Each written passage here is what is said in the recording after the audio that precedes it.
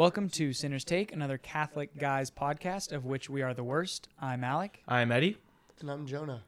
And today we're going to be asking Jonah some questions. I thought he was going to ask us questions.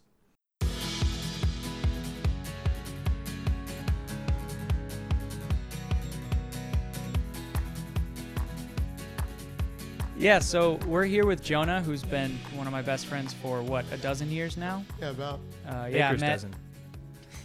Baker's dozen. Baker's dozen years. We met a long time ago playing soccer together. Who's better at soccer? Alec can answer that question. I wanted to see how long we could leave it silent. We'll just say I am. I'm the best at soccer. And we're Yeah, just gonna no, leave it we at won't say that. False. There's one thing we know for certain is I am not the best. Might be the smartest. So, Jonah, do you want to tell us a little bit about yourself? Yeah, sure, man. Thanks for having me on. I'm a 23-year-old male from the Great Bay Area. Grew up in Riverside where me and Alec met. We met in Ojai at an ODP camp. The only thing I know about that place is it's mentioned in the movie Wind River as being like a really awesome place. So Ojai's good great. movie. It's good. We were at a boarding school and played a really awkward game of ping pong. Yeah, we both got there early Yeah. and just didn't have anything to do. So we just played ping pong while our moms Luckily, our moms are chatty talked. Yeah. and made us interact. And then the game got better and we chatted more. And then next thing you know, we were buds. So and now we're 23, and that was when we were like 11 and a half, 12 years old. So I mean, I my only interaction with Jonah has been in the times that he's come and visited Alec, which is, twice a year or so every year, which is actually pretty impressive because like you guys have never lived in the same area while being friends, right? You used to live in Riverside, but that was before you were friends, right? no. And Or for like those- just before we right? could drive also. Yeah, So so Okay. our parents had to take us. Okay, yeah. But I feel like the vast majority of your friendship has been like long distance, which I think is something to be commended because usually those friendships just like fall away after a while, Yeah, dude, we're going to visit each other every single year. And then it happens like 2 or 3 times and then Right. it ends. It's probably been 10 years of long distance because also like I left California for 4 years. That's right. So Yeah. like after college, like my first flight was always down here, like literally like the week after. Like that was always kind of our thing. So Yeah. he was like, I go down for summer, he comes up for winter. Yeah. So- Got a good routine of bowling competition, mini golf competition. We even made up a game. At least we thought we did. Turns out Racketless it's a handball. real game. We call it racketless handball, But it's called handball. It's just racquetball with our bare hands. Yeah. Probably not good for our hands, but They're what a s- game. They're typically incredibly swollen. We'll have to link the website that we made for Yeah. it. It's I'll have to get the actual URL for that. But yeah, no, I'm happy to be here. I am not Catholic. I'm even. What? Yeah, wow. Get off. Get out of here. And You didn't that's tell all, us that folks. before we gave you a mic. Alec, you didn't say that. I am in discovery mode at the moment. Just been traveling, playing soccer overseas, and Just searching for a church with their Bluetooth on. yeah, just searching for whatever comes, and I'm incredibly open-minded. So I'm happy to be here and learn a little bit. So yeah, it's me. Well, have you considered our Lord and Savior Jesus Christ? I mean, at times, it comes up in my head once in a while. The college you went to was a Presbyterian. Presbyterian college. Yeah. So do you want to maybe talk about your experience with that a little Yeah. bit? Totally, yeah. That was my first real taste of religion. I've always been spiritual, incredibly spiritual. I've had a few interactions with spirits as a kid. I can get into that a little bit later. But I went to a school called Whitworth, went to play soccer there, and we had to take a mandatory religion class. So most people get that out of the way their first year. So yeah, I went to Whitworth in Spokane, required to take 1 full religion class and 3 years of Western civilization, which is all philosophy and religious-based classes on how the civilization was really formed. So, Were there like church requirements? we did an athlete's service Mm-hmm. at the beginning of every season, where everybody went, and you had to go to that one. It wasn't like mandatory, but my coach was religious, and we did it out of respect, just being there.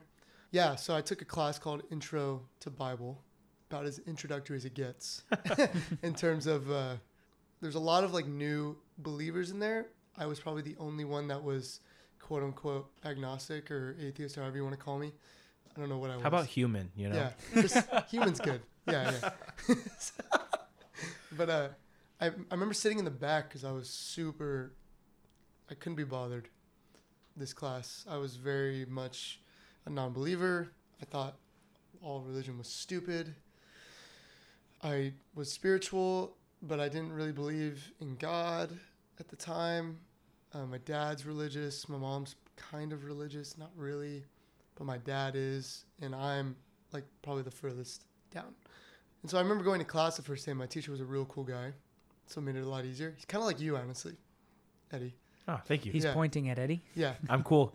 Write it down. Forgot there's no screen. Put it in the show notes. I just remember going to class, though. The way he interacted with me was a lot different than a lot of religion talks I've had, because I've felt very pressurized by it. And I still felt that pressure most of my college life. It wasn't until I found like good mentors that were willing to work with me and understand where I was coming from that I really started to have a positive experience with the whole seeking God thing. Because obviously I'm still seeking.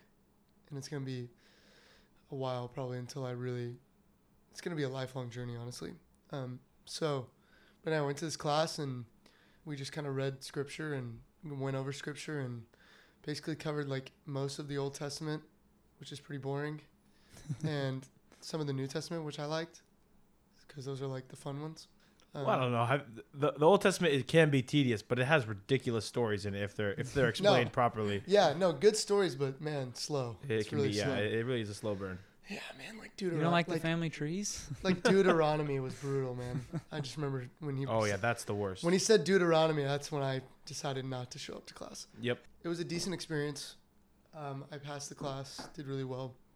Decided to like seek more advice as college went on.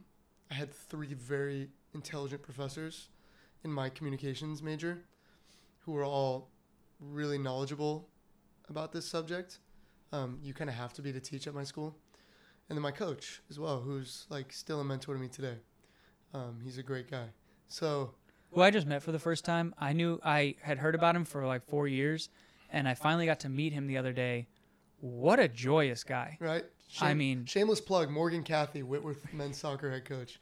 Just so exuberant, and I had never met him. He was so excited to see me just because I was with Jonah. Yeah. But, I mean, talk about just joy in his job, joy in where he was and meeting people. I mean, his life is a happy. Yeah. Like he really treats life in a way of like better than anyone I've ever seen. He puts a lot of pressure on himself though as a coach.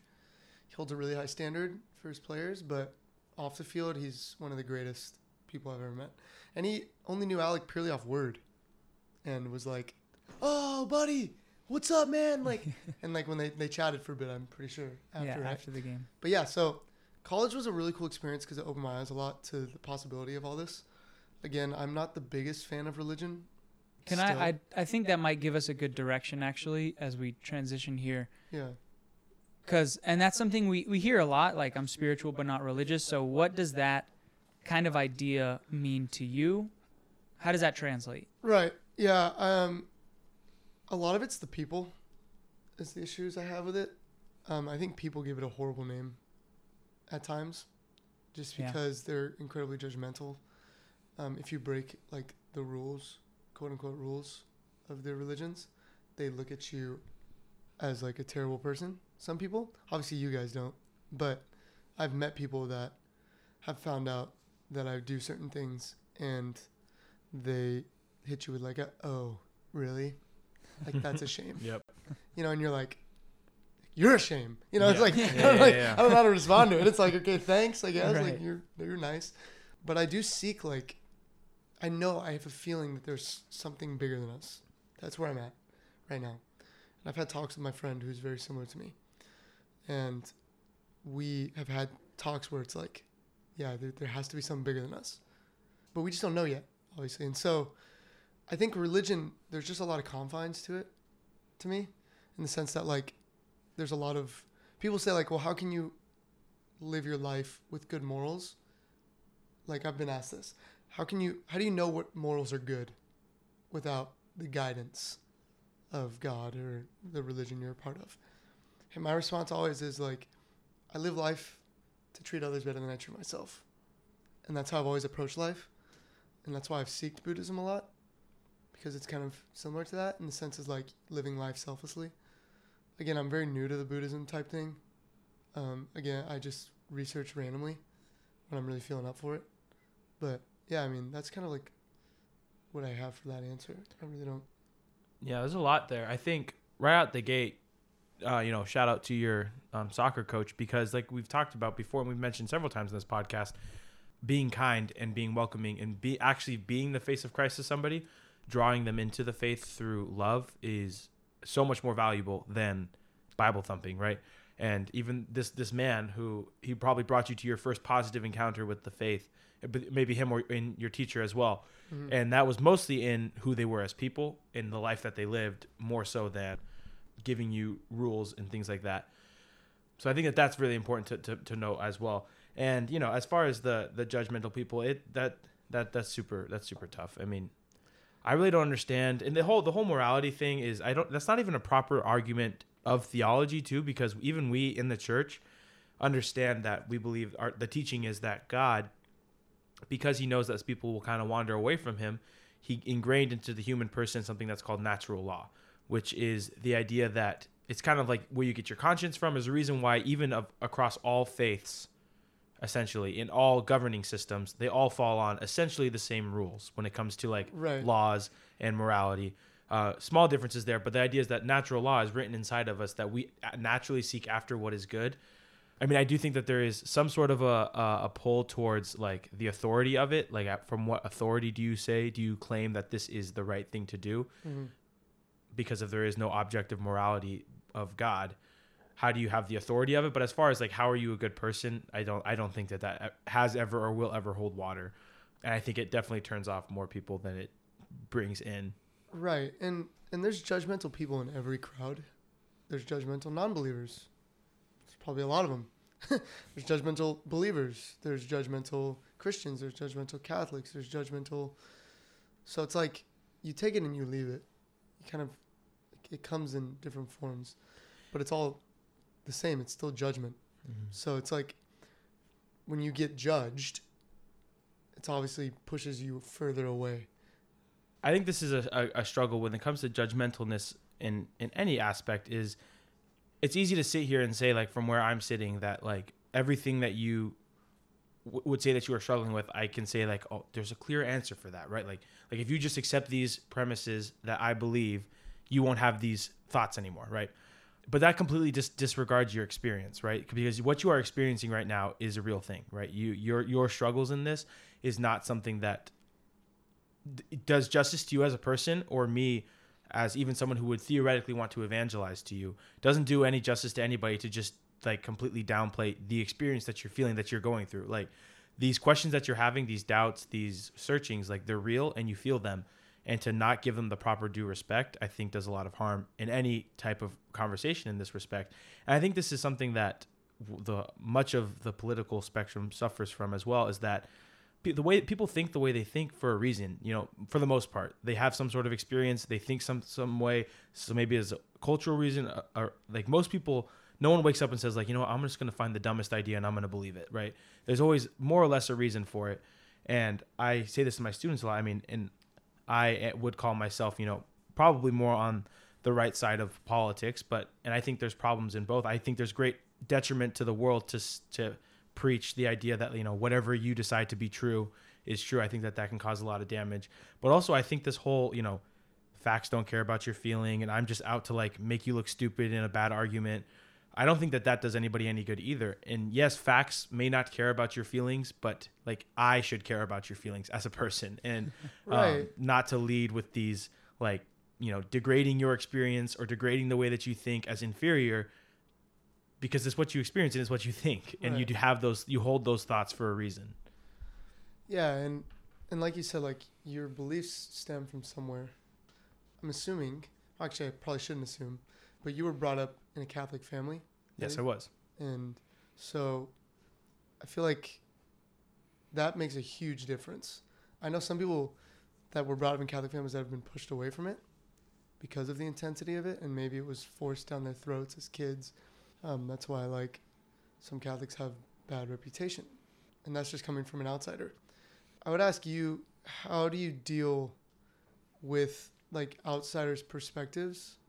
Because obviously you're knowledgeable about the subject. So if I was to tell you, like, you know, like I said, I've heard a lot of negativity towards Catholics. The fact that they don't follow the rules often. The fact they break them more often than they do follow them. That's why, like they make fun of Catholic women in, like, high schools, or Catholic guys. Like, at these high schools, it's like a time where they're all really rebellious. How do you respond to that? Yeah. Go ahead. Alec? They don't get it. I mean, right off the bat, I would have to say that the message isn't in their heart. And also, tied to what happened before, someone misrepresenting an idea doesn't make the idea wrong. The ideas are right or wrong outside of who is presenting them. To take something that is closer to the church, someone from the Catholic Church might say, hey, abortion is wrong, but then you might also learn that they had an abortion. You can call them a hypocrite, but the argument of whether or not abortion is wrong is not affected by whether or not the person giving it has had an abortion. Does that make sense? Yeah. Yeah, and I think something that stood out to me when you were talking about, you know, me being raised in a Catholic family, absolutely. I am what they call a cradle Catholic, from cradle to now. I honestly couldn't imagine my life without the faith. But I think the reason why so many people fall away from the faith when, like you said, it's crammed down their throat, is I really don't think that you can, like, force someone to do to anything, and to the point where they're going to like it and they're going to rebel against it. That's anything. If you force a kid into a sport they don't want to play, they're going to rebel against it. Same thing with the faith.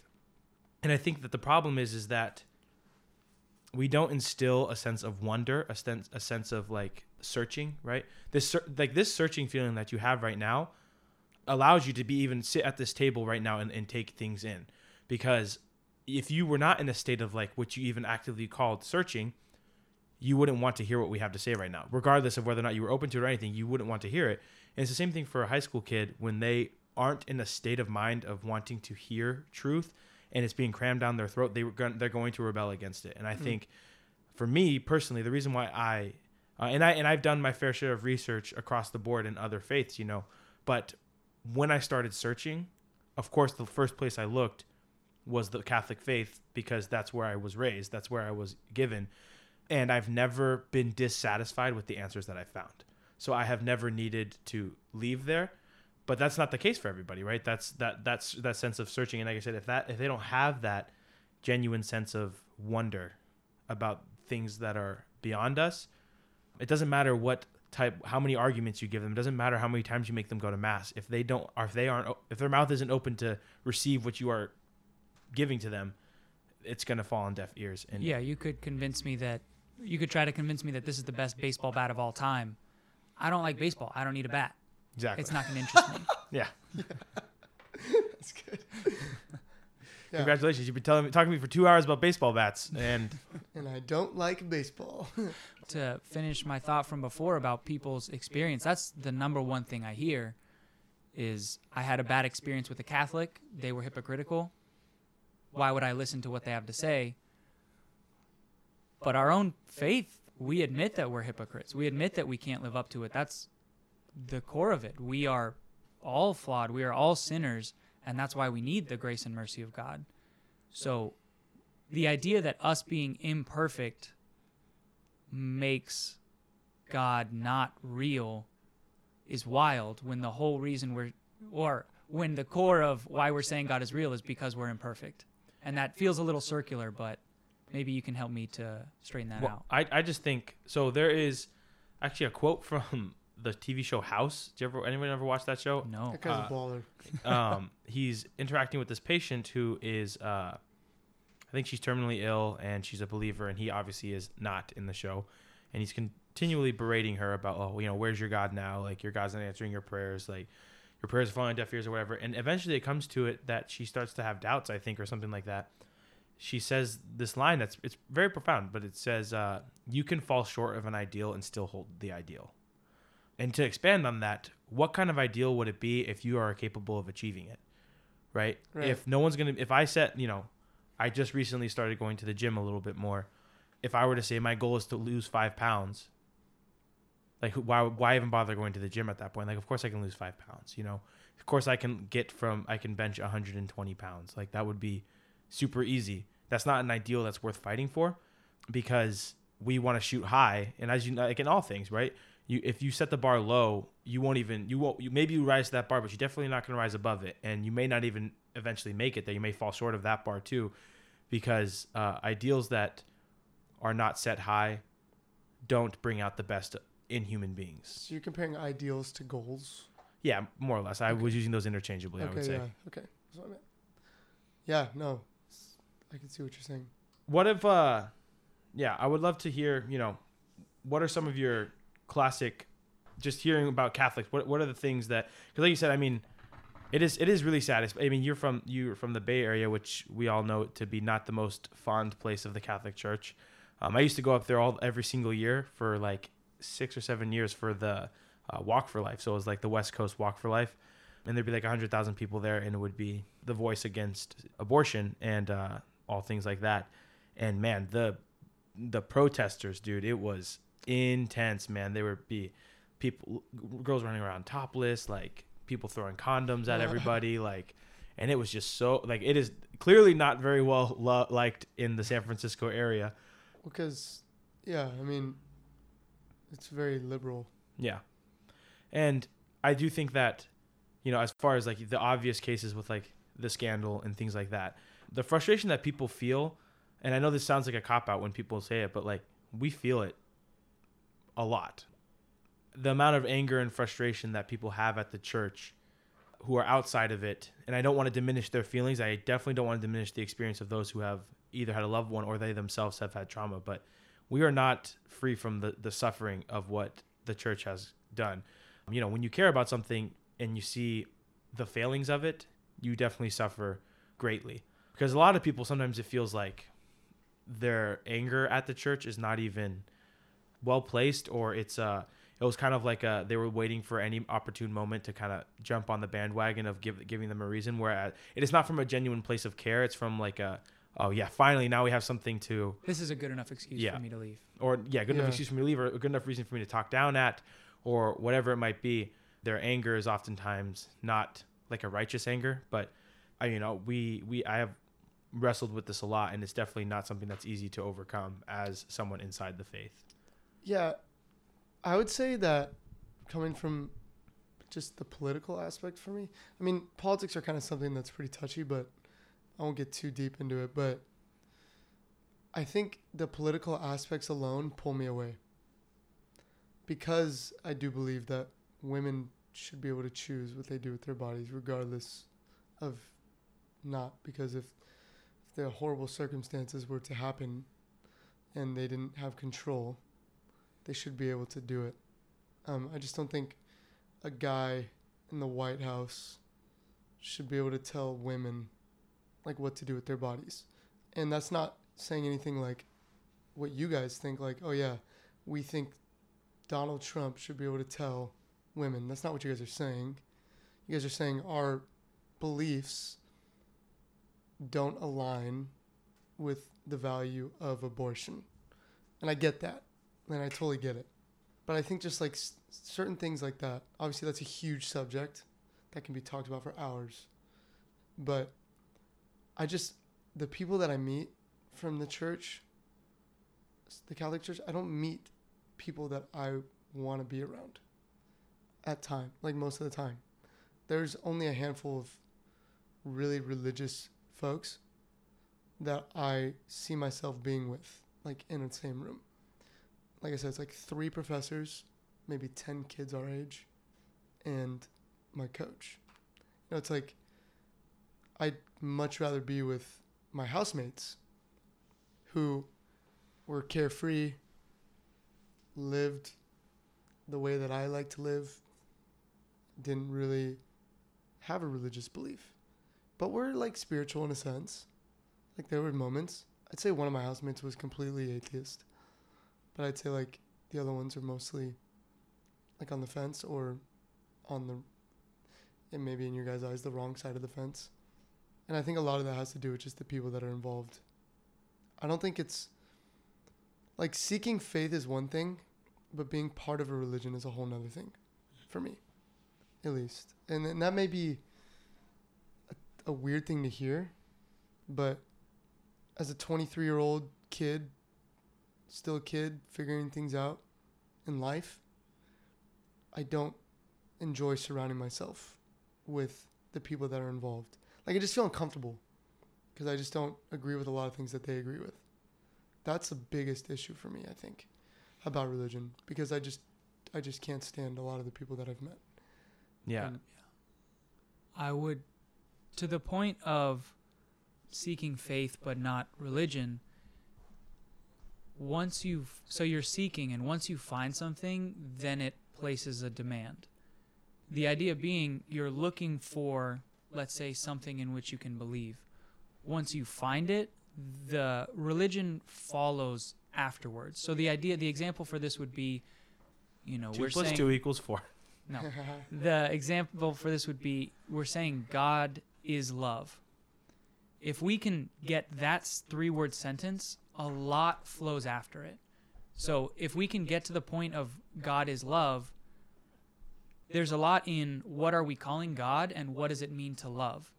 Because if God is he who created us, and if love is to will the good of the other, going back to the ideals, we want to act as the ideal. So the one who created us as the ideal is willing our good. If we want to be like that which is ideal, we should will the good of others. What does that look like? Opens a whole new can of worms, all the way down to something like we just talked about with abortion, but even less than that, not judging each other. So what I mean by that is, if we're saying we want to will the good of the other, eating McDonald's every day is bad for you, it would not be loving of me to let you eat McDonald's every day or to encourage you eating McDonald's every day. Okay. So what I'm saying is, once you get to the idea, there are a lot of things that come after it. And that's what we usually lead with, what comes after it, instead of where are we starting from. Yeah. What's a better way I can get that whole point across? I think that's plenty good. I think the problem is when it comes to the faith, in the words of the Joker, everybody just loses their mind, right? Because the idea that you are saying, that you can impose a belief on somebody when it's beneficial for them, whether they want to or not, is totally a common practice, right? Every single law that the world has. And if this idea, this is the concept of, this we talked about, if there's no appeal, this is with the morality aspect, right? Where you said, when someone asks you, like, how can you be a good person if you don't believe in God? I don't question how you could be a good person. What I question is by whose authority do you claim that someone else is a bad person? C.S. Lewis talks about it, where in the sense that even the people who actually claim that there is no objective truth, that there is just subjective, whatever it is that you experience. I believe the example he uses is like a theater seat. He says when they go to the bathroom, take their theater seat and watch how quickly they say that that's not fair. By whose authority is it that it's not fair? And I know that that's kind of a trivial example, but it does boil down all the way down to things like abortion, where in the sense that I know that it is a touchy subject.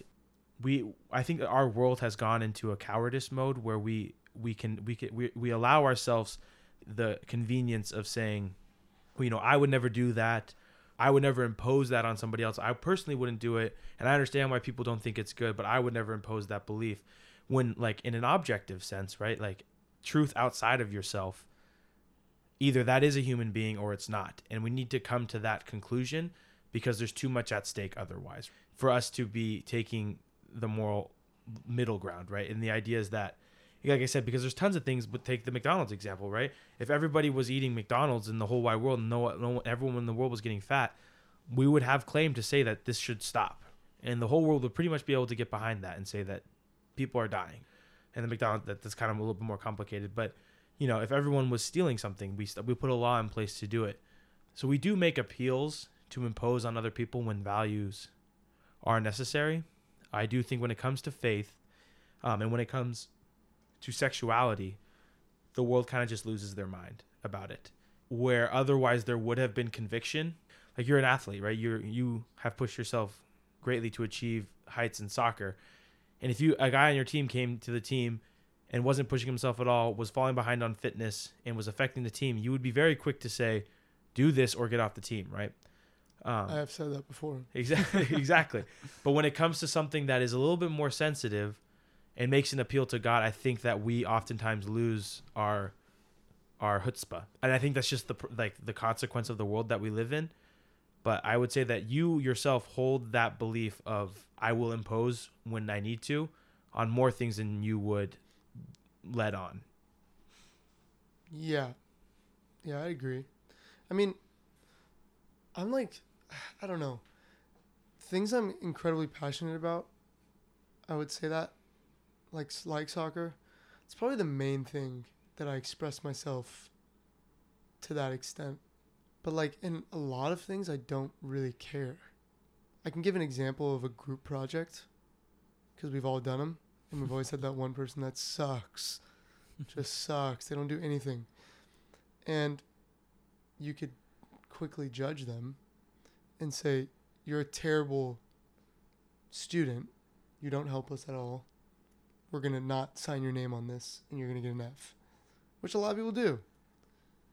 Me personally, it's like, I'm just going to do my weight, and if the project's incomplete when we turn it in, we know who to blame.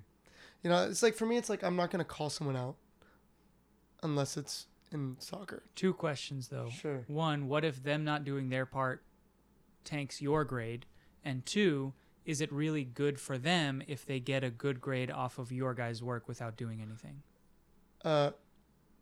Second question is a no. It's not good for them, because you are helping them by saying, hey, I mean, there's better ways to approach it, obviously. You can be like, hey, man, like, could you just contribute a little bit? You know, could you just at least do your part?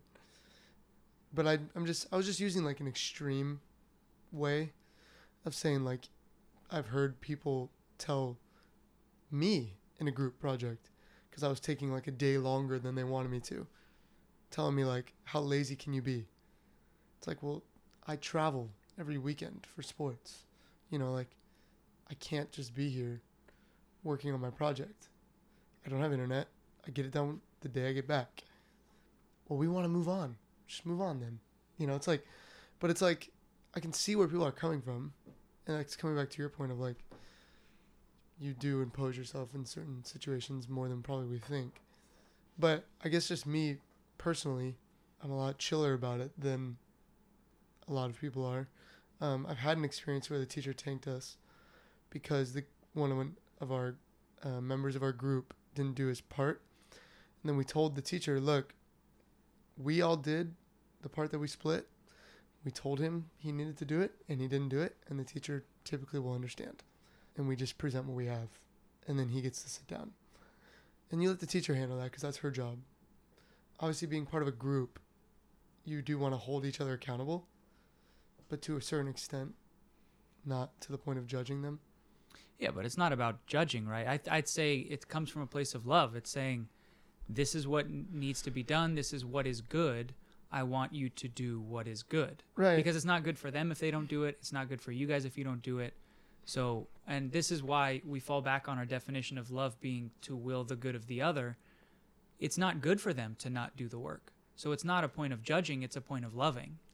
Yeah, and like the way you look at it is great. And I agree with you, because that's how I approach the judgments in my soccer. Is like, I'm not doing this because I hate you.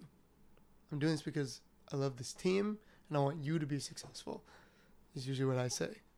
But I don't know. It's weird. I approach everything so different compared to my sport. Yeah, but I feel like with the sport, right? I mean, I'm also way closer to my teammates Yeah. than I am to my group members. yeah. I don't feel as comfortable imposing myself in that way. Yeah, and I'm not even really in the sense talking about like a general sense, like you personally imposing on another person personally. I'm talking about in the general context of why there's rules in the faith, right? And we can kind of talk about, I'm probably going to it right now in a second, but the reason why is because either this is a reality, right? And it either is better for you to live this way or it isn't. And it's the same kind of concept. It's either better for you to be in shape when you play soccer or it's not. It's either better for you to study for your test or it's not. It's either better for you to live a moral life or it isn't. It can't just be different for every person. And like we said, especially when there's things at stake here, it's easy to pick on the abortion one because, like I said, is if we are talking human life here, there's a lot at stake. There's arguably nothing greater at stake.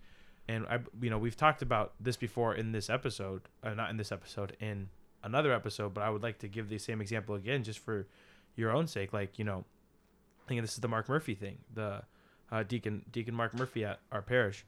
And he says, with the 10 Commandments, right? The idea that everyone always say that they're imposed on us as rules. But, you can go to somebody and you could say, if you had a little sibling or a little cousin or something, you were never going to see them again. What is one piece of advice you would give them? And you'd probably say something like, stay in school, be passionate, love others, be kind. And in a sense, like, you could word that in the same sense. What if you were to word that, thou shalt be kind, thou shalt stay in school, thou shalt be compassionate towards others, thou shalt be yourself. You're actually not imposing rules. What you're doing is you're giving advice on how to live the most full life. And this is kind of the same way it is with God and the faith. God is the author of life, and he knows how best to live life. So he gives us these rules, you could say, but they're not rules in the same sense of don't do this or else. It's do this so that you will be happier. G.K. Chesterton talks about it very beautifully in the sense that he says that the rules that religion places on somebody is people often view them as just like walls. And indeed, he does say that they are walls, but he says you can imagine a group of school children playing on the top of a beautiful cliff side, right? With a very, very steep cliff at the edge. And he says that they'll put, like, the school puts up a wall right there so that the kids can play freely inside the boundaries. And he says, and the problem with the world today is they say, take down the walls because you're restricting the children. And what happens when you do that is you go back and you actually see that the kids are not playing anymore because they're so afraid of falling off the cliff that they actually stay inside. And this is the same kind of concept as for us in the world, is we find that they are not the rules, like I said, to hold us back. Like, don't do this or else. It's do this so that you may enjoy your life. I do an example with like a chess game where I have a kid in my class sit down with a chessboard and we say, let's play chess. And, we play for like 5 moves. And then I take my queen and I knock over his king and say, checkmate, game over. And then they get all frustrated. And I say, you lost. Don't be a sore loser. Go back and sit down. And I have another kid come up and I say, we do the same thing. And it gets more and more ridiculous the quicker it goes.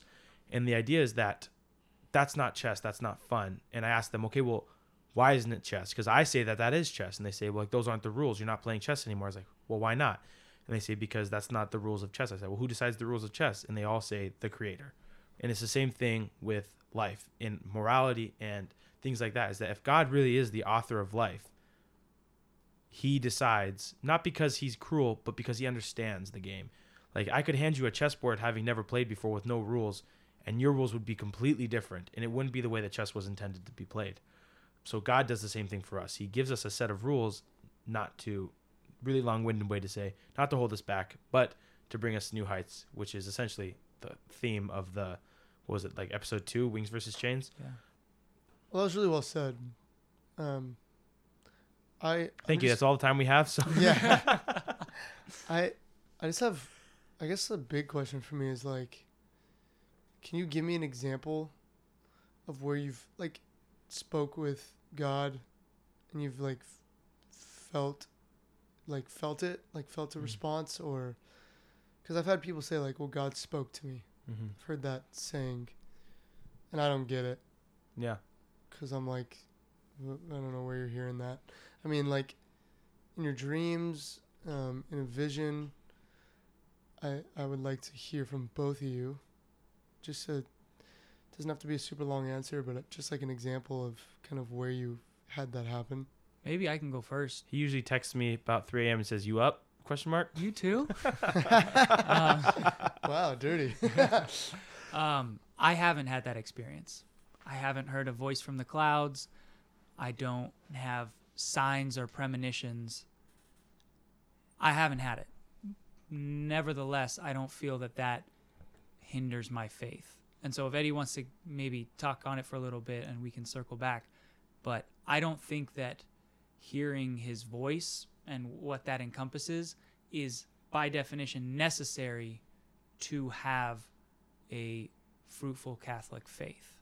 Well, you mentioned premonitions because I have had premonitions where like I dream that something happens and then I wake up and that day it happens. Like something as little as at 3:45, my mom is going to text me, "We are canceling the dinner tonight with your brother." And I like think it when I wake up. I'm like, maybe I should text my brother and see if we're still having dinner. But I'm like, nah, I'm not going to do it. I'll probably hear from someone. But it's like super subconscious. And then my mom will text me at 3:45 or 3:30. Just let you know it's only us for dinner tonight. I feel like I have deja vu. And then I'll tell my mom like, yo, my sidekick or what's cracking? You know what I mean? Like, it's just like that was super dope. What just happened? You know what I mean? And she says it's like premonitions. Like you have like a vision from the other side. So it's like that's a very small example. But I've like had stuff happen to me like that before, 4 or 5 times. I've also had dreams where like I can see myself sleeping. Just laying in my bed. I'm just like standing over myself. It's really weird. Like I'm a very vivid dreamer. So were a lot of the great saints. Nice. So why don't you give me an example for you? So again, I think there's, God's only going to give you something if it's going to help you, right? I am a very prideful person. I'm going to say prideful again. And I'm the most prideful. Yeah, no one's more prideful than me. And the idea is that if God were to just give me all gifts in that sense, where like speak to me directly, I honestly think it would destroy me. Not because of because I would just my pride would run amok, right? And this is the idea that I was actually just talking to a friend of mine. Like I know people who have had incredible like miracles, even like financial miracles. Like I just heard about somebody who was like really struggling with money and got like a phone call and said, God told me to call this number and pay off your mortgage, like a $600,000 mortgage. That's like that. Like, I mean, that'd be a sweet call. Yeah, I know. Right. But the sense is like God, like maybe that person really needed that. Right. God has provided me to the point where like I can live to the extent that he needs me to. I don't know what would happen. Like if that's actually not going to help my salvation, he's not going to give that to me in the sense.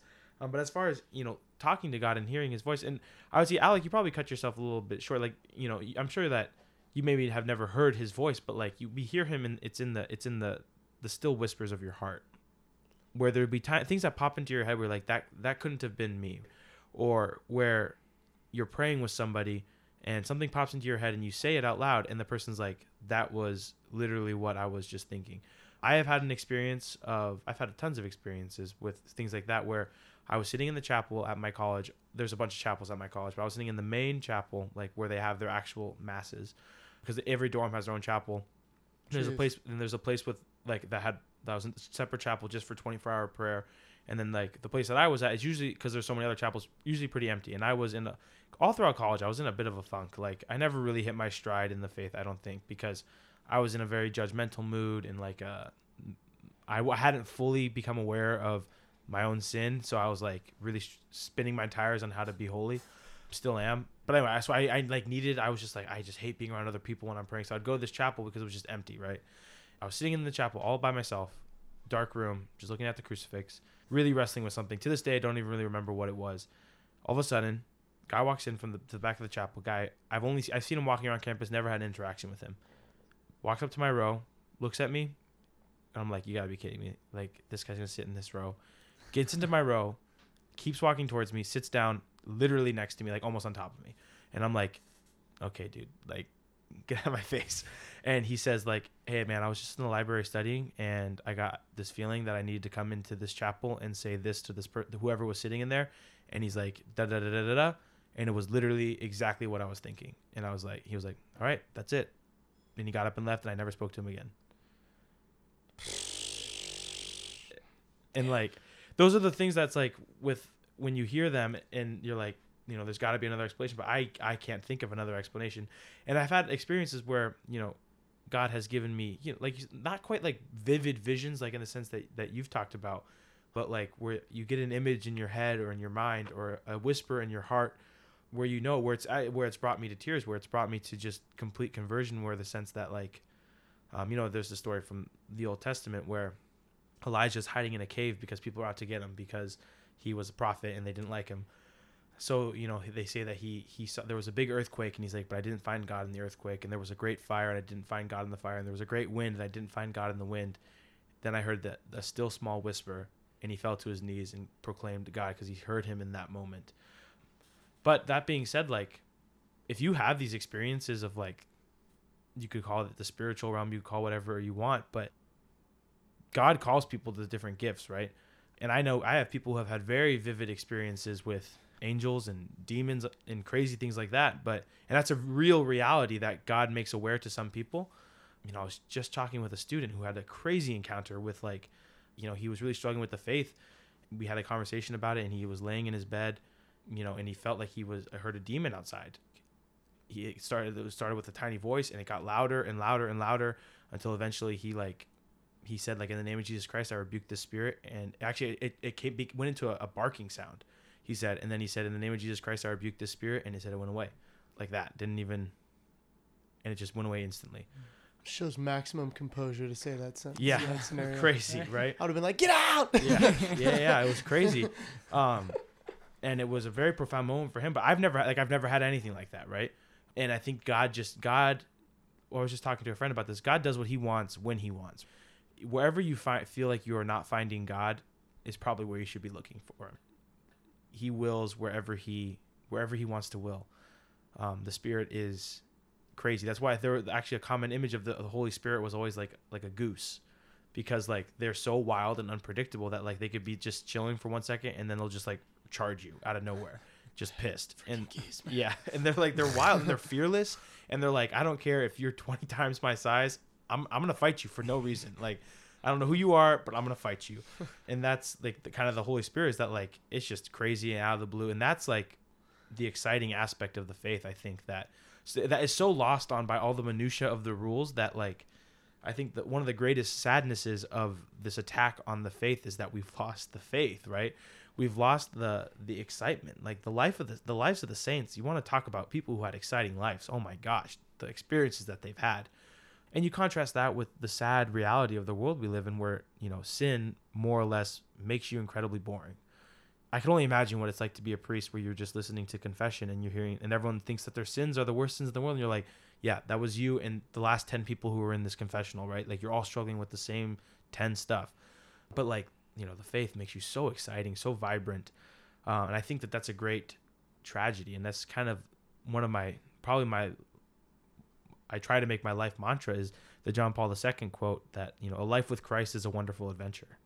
As cheesy as that is, but like, he calls you out of something else and he makes you into who he created you to be, and he makes you a man for others.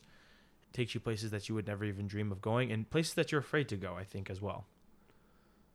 Yeah, I mean, I know there's got to be some people that are in the like deep in a religion that have never had reassurance. That's a good word for it. Yeah. So I don't understand how someone could do that for so long and not have the reassurance and still believe that it's real. Like, that trips me out. At some point, you give up on that. It's like pursuing something in a way. You have this strong belief that you can do it. And you keep trying and you keep failing. Then at some point you're like, well, this isn't going to happen. So for like in your faith, you practice and you practice and you practice and you practice and you practice.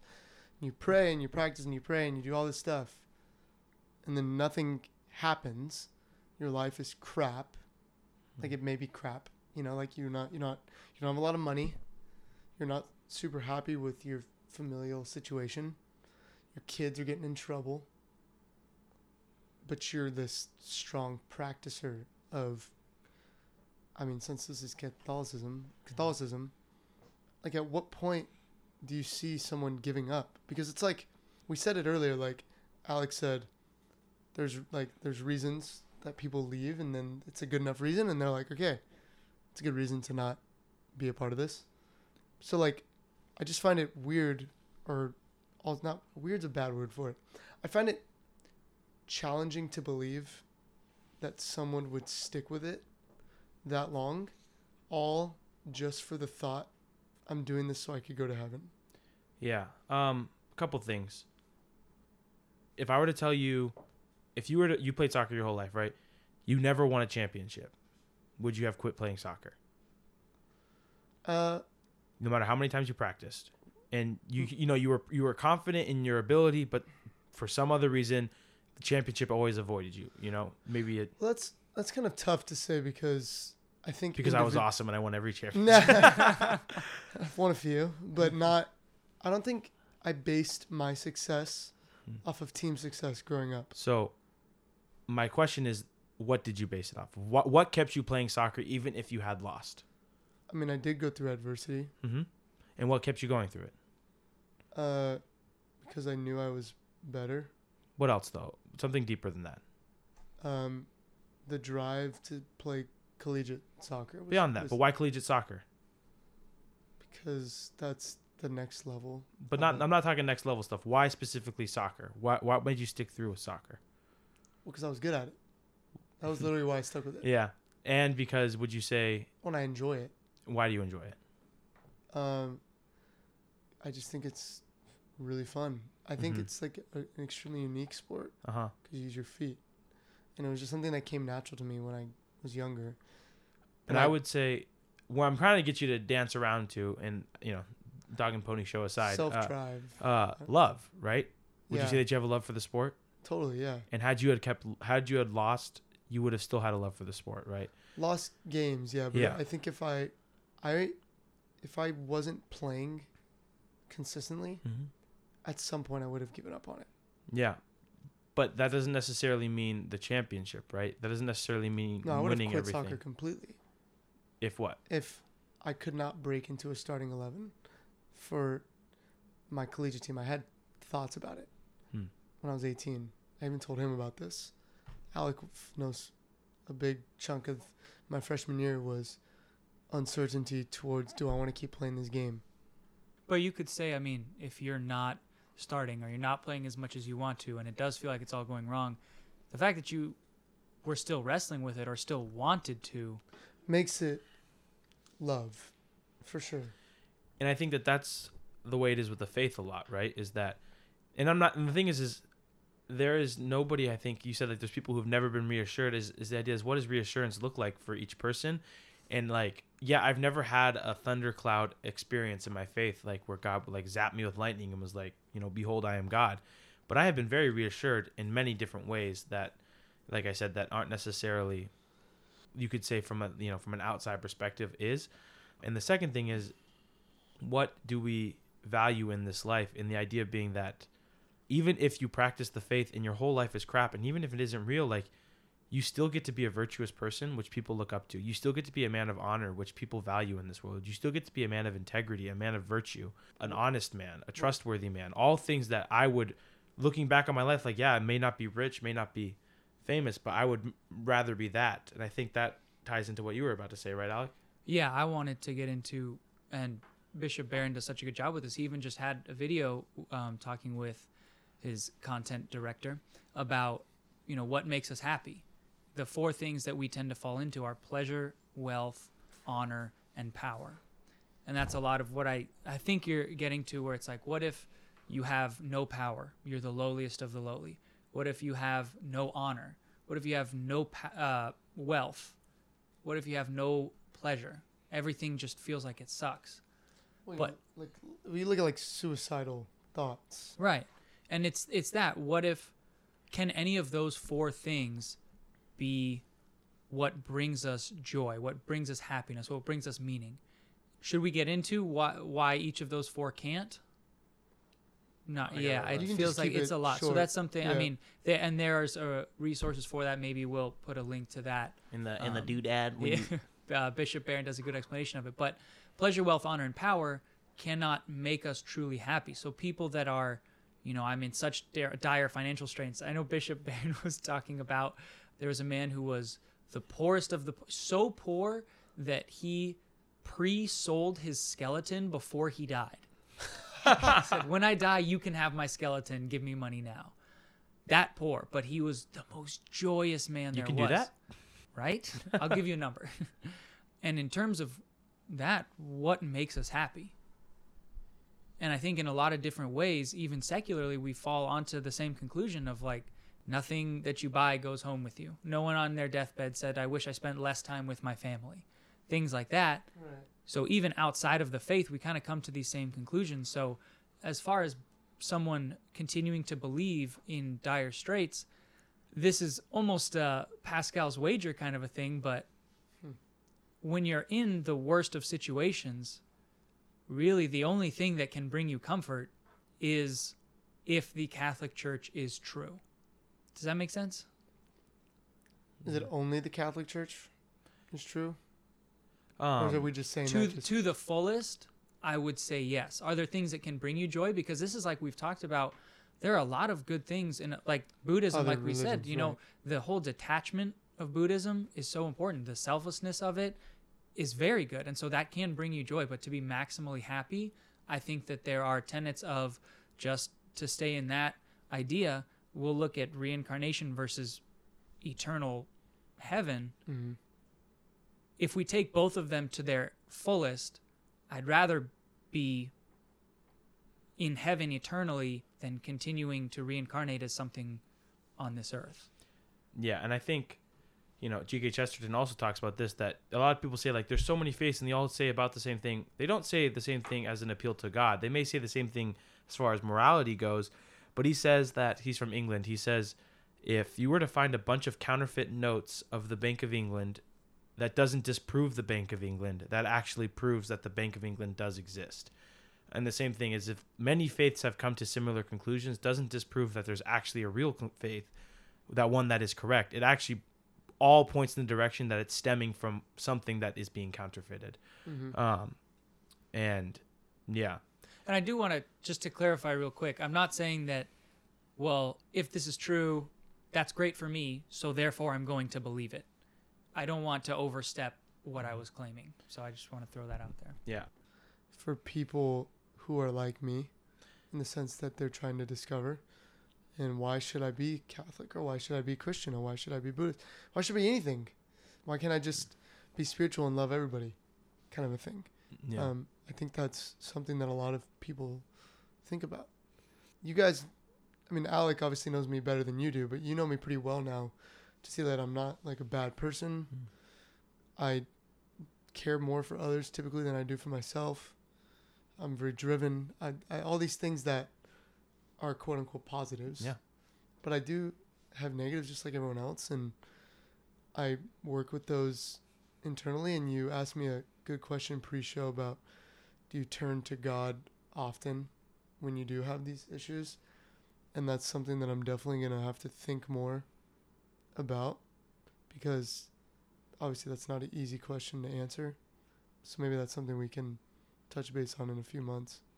Yeah, and something that I wrote down really early on because it stuck with me. We were talking about, like, you believe in a higher power and you struggle with the rules and the things. And I was just talking to a friend of mine about it today, about a lot of stuff happened today about how a lot of times we want a relationship with God, but we want it on our own terms, right? Right. And my advice to you is that if you are appealing to a higher power, let him be higher than you.